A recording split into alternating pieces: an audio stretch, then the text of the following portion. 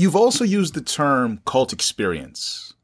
Can you explain what that is? A cult experience? Yeah. Well, I mean, what I mean by that is everybody has a different experience, even if they're in the same group. Because depending on how old they were, depending on what role they played in the cult, if they were in leadership or not, depending on if they had a family and children.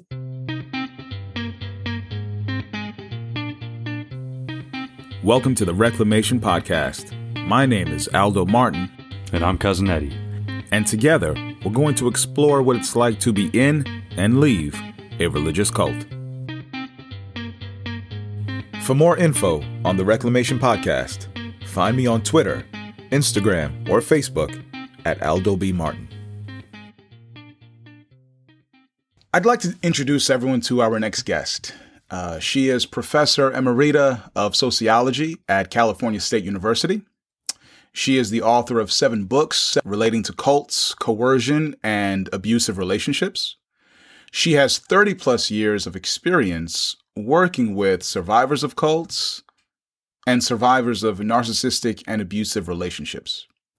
She is one of the founders of an organization called Take Back Your Life Recovery, whose primary mission is to offer psychoeducation to the community of cult survivors and abusive relationship survivors so that individuals get the knowledge and skills that will help them lead a trauma-free life.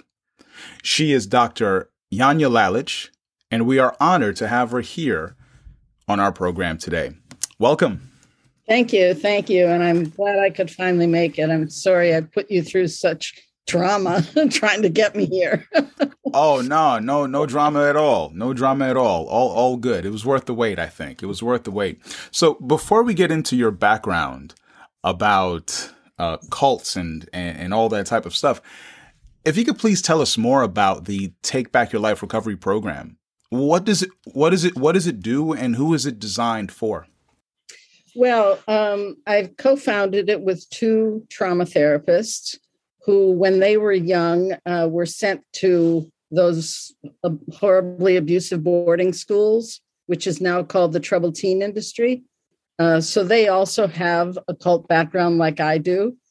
And we started Take Back Your Life Recovery primarily to offer courses for people who've come out of cults, come out of cult-like families, abusive or narcissistic relationships, or the troubled teen industry, religious abuse, spiritual abuse. You know, they all have the same pattern, and people go through the same issues in their recovery from those experiences. So we teach a variety of courses that are about 4 or 5 sessions long. They're 2 hours each. And we do it as you said, as psychoeducation, meaning that we will do presentations, short presentations on whatever topic is relevant, but we'll also always have time for Q&A. We try to keep the attendance to about 20, which even that is a lot, but we've got such demand. We don't want to turn people away. And they've really been fantastic. We've been doing them for about a year now. And the courses are of a remote nature? Yes. They're on Zoom. So we've actually had people from Sweden, from Mexico, from Spain, from Holland, quite a few from Canada. As long as they can work out the time difference, we're able to do it. We do them on Saturdays in the morning and then Wednesday evenings. And so we are usually running two different ones at the same time. We're also in April going to be doing a course, a CE certified course for therapists, which we're really excited about because so many therapists don't understand how to work with these types of clients. I have a question about that. This episode is going to be airing sometime in the summer. Will such a course be taking place again in the fall or another time?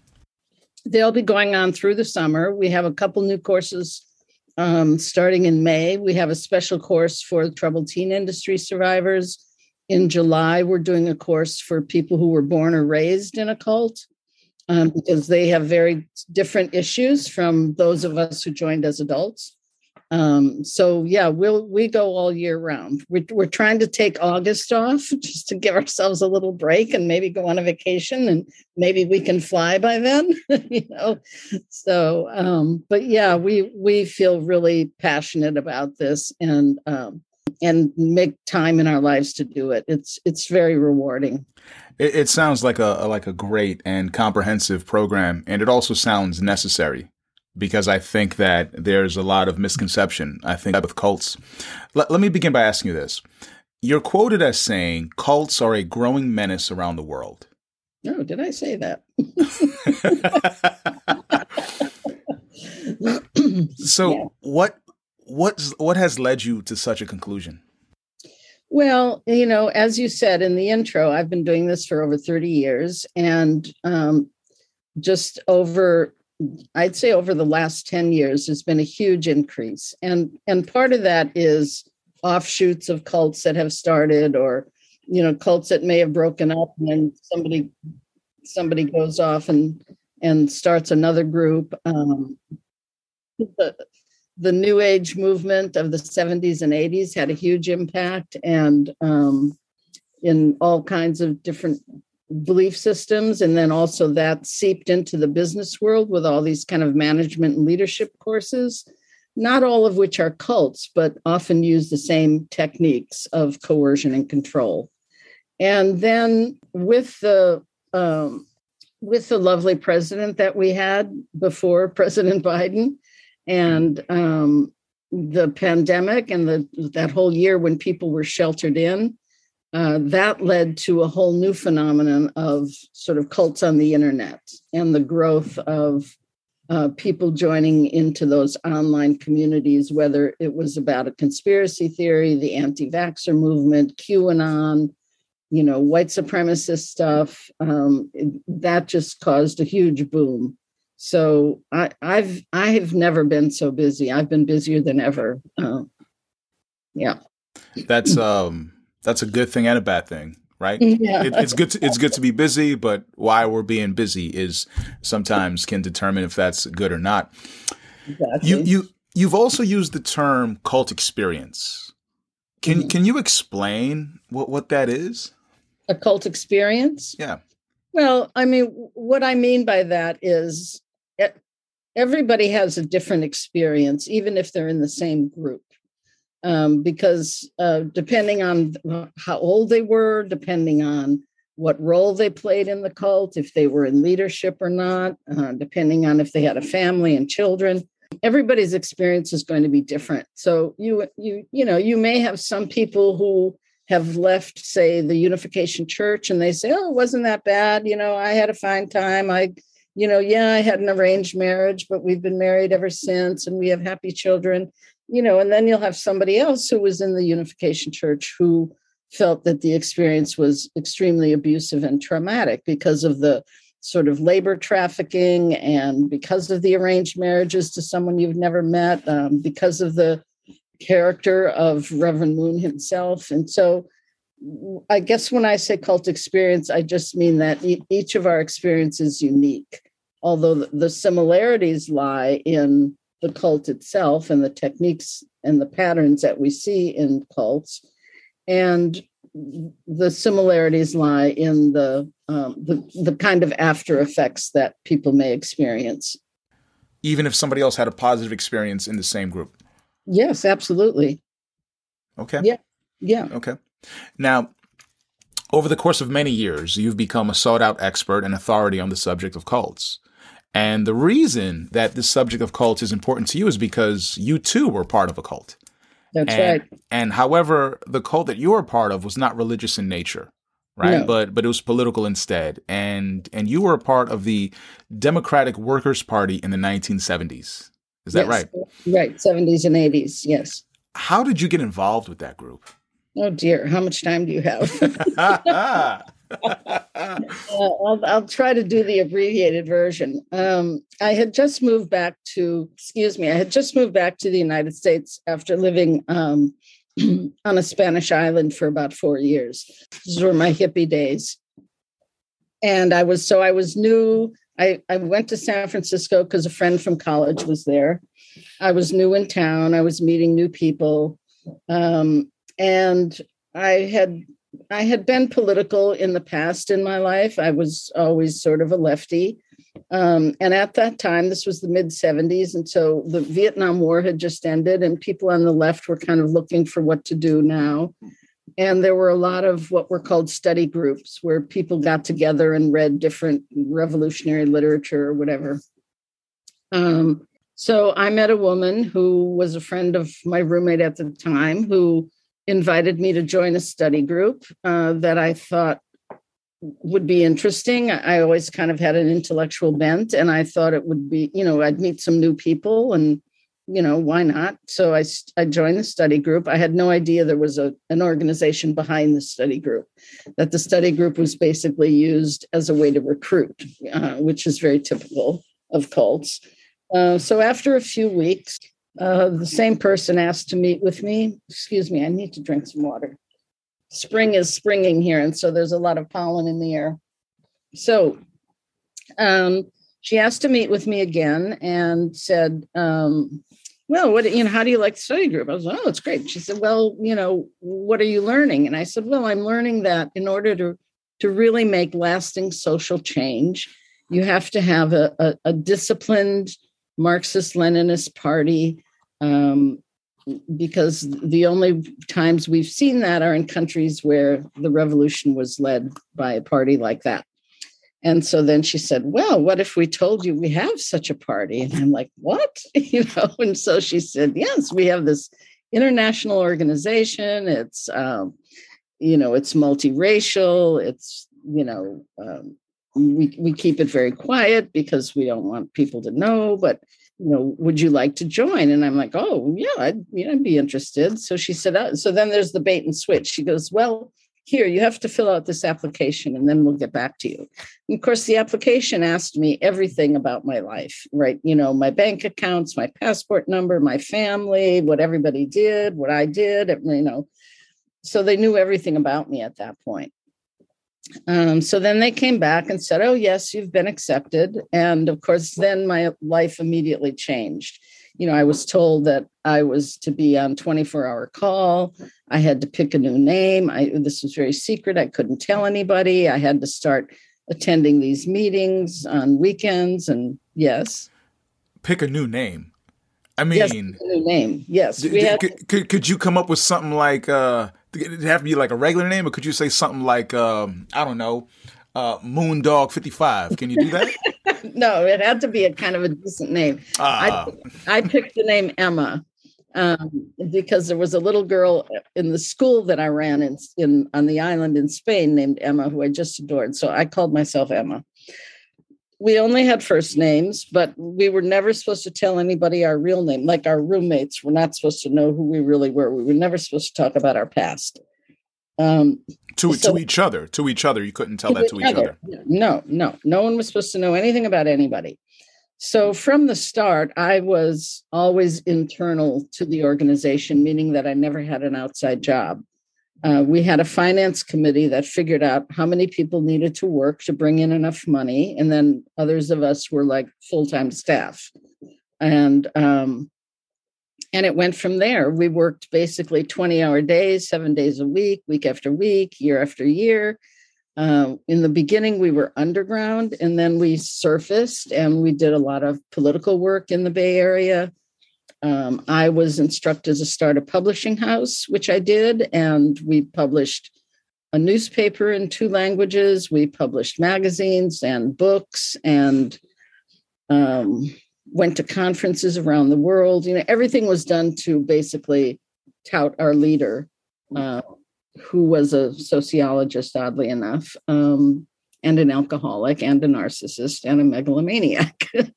All at the same time. But I was always in top leadership, and I was, pardon my French, I was a bitch from hell.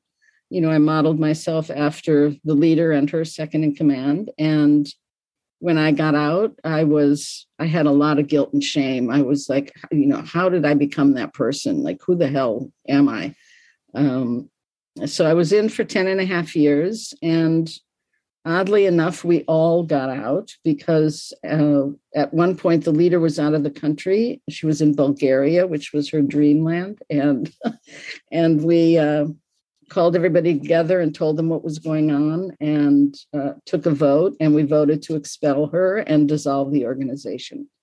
Wow. So, yeah, very unusual ending for a cult. So I was gonna ask this then. I didn't know that was the ending of it. While you were there, did you notice any red flags while you were a member? Absolutely.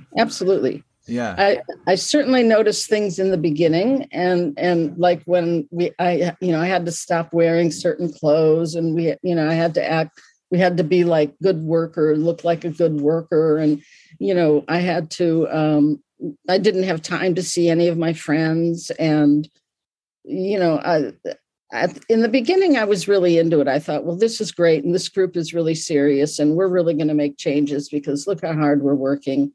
But there were times when there were either criticisms or somebody was expelled or things that were really harsh, and I would not like it, but you're in an environment where there's kind of a code of silence, right? You can't talk about these things. So, the way I see it is you keep shoving these things on this little shelf in the back of your head. And then finally something happens and that shelf breaks, like one too many thing happened.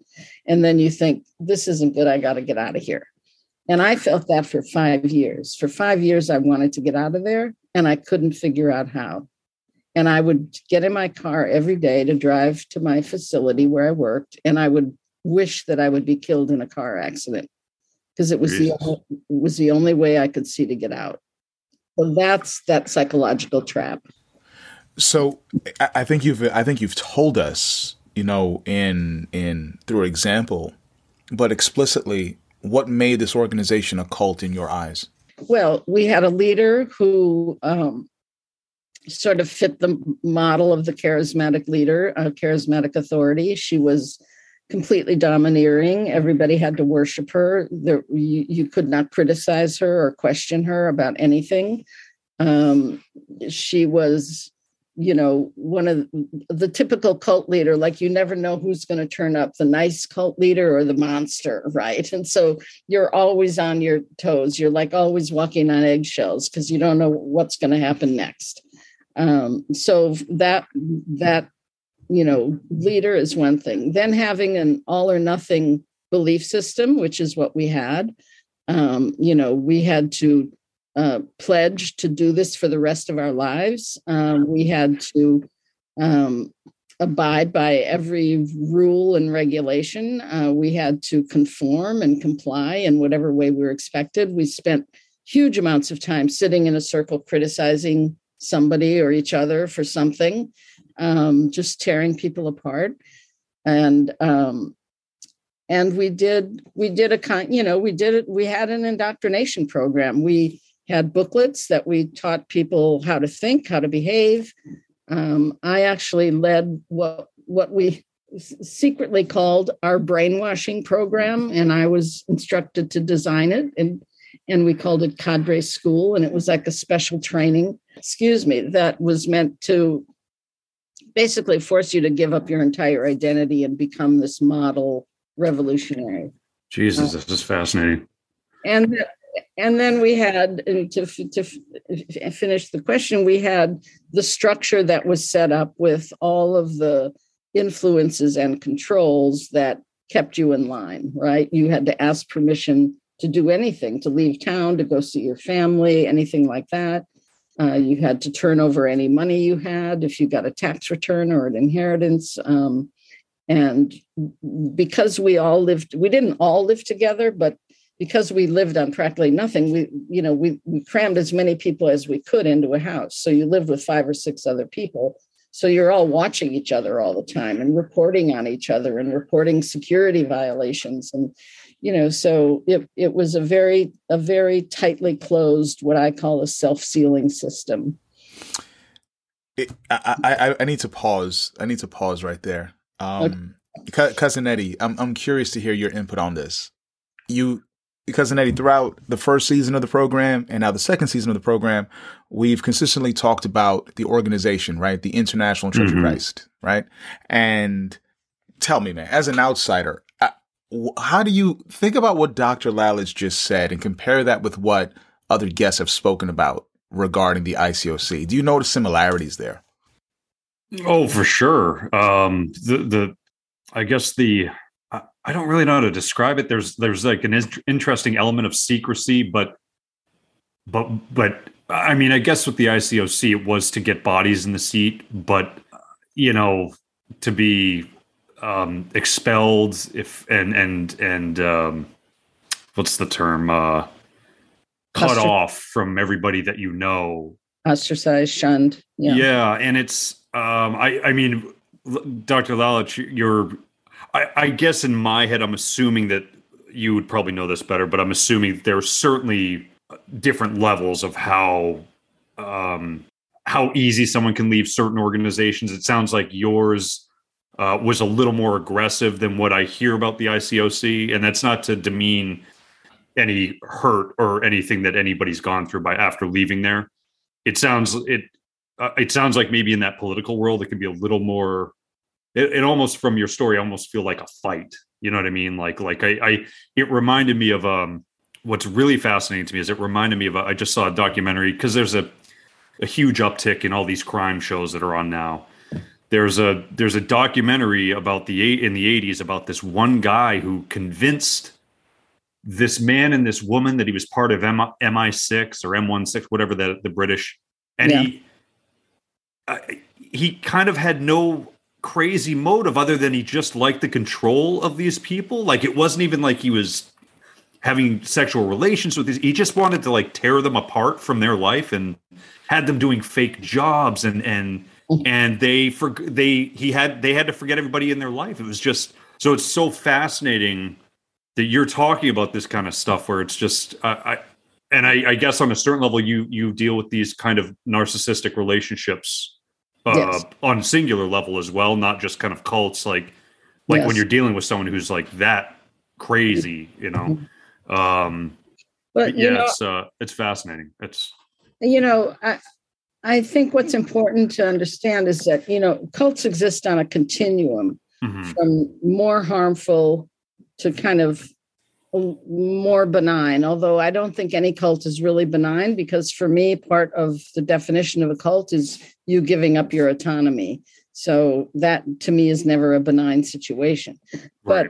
And some cults are going to be far more restrictive than other cults, just like some religions are more restrictive and disciplined than some, compare the Catholic Church to the Unitarians, for example, right?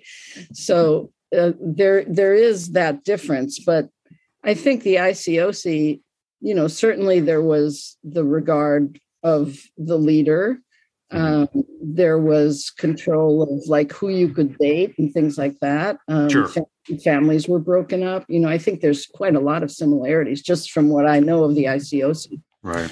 So, Dr. Lalich, I definitely want to get to that. I definitely do. I'm glad you brought that up. But before we get there, some of your work uses personal accounts of people that have been involved in different groups.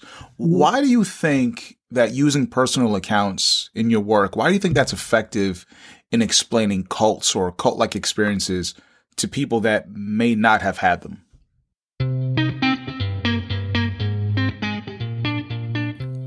Next time on The Reclamation. I've heard you say something to the effect of cult leaders are not there to take care of you. Right. Cult members are there to take care of the cult. Exactly. Can you explain that? The framework that I use is called bounded choice. And so what happens is you join one of these groups and they're what I call a self-sealing system, right? They're closed off. They're closed within themselves.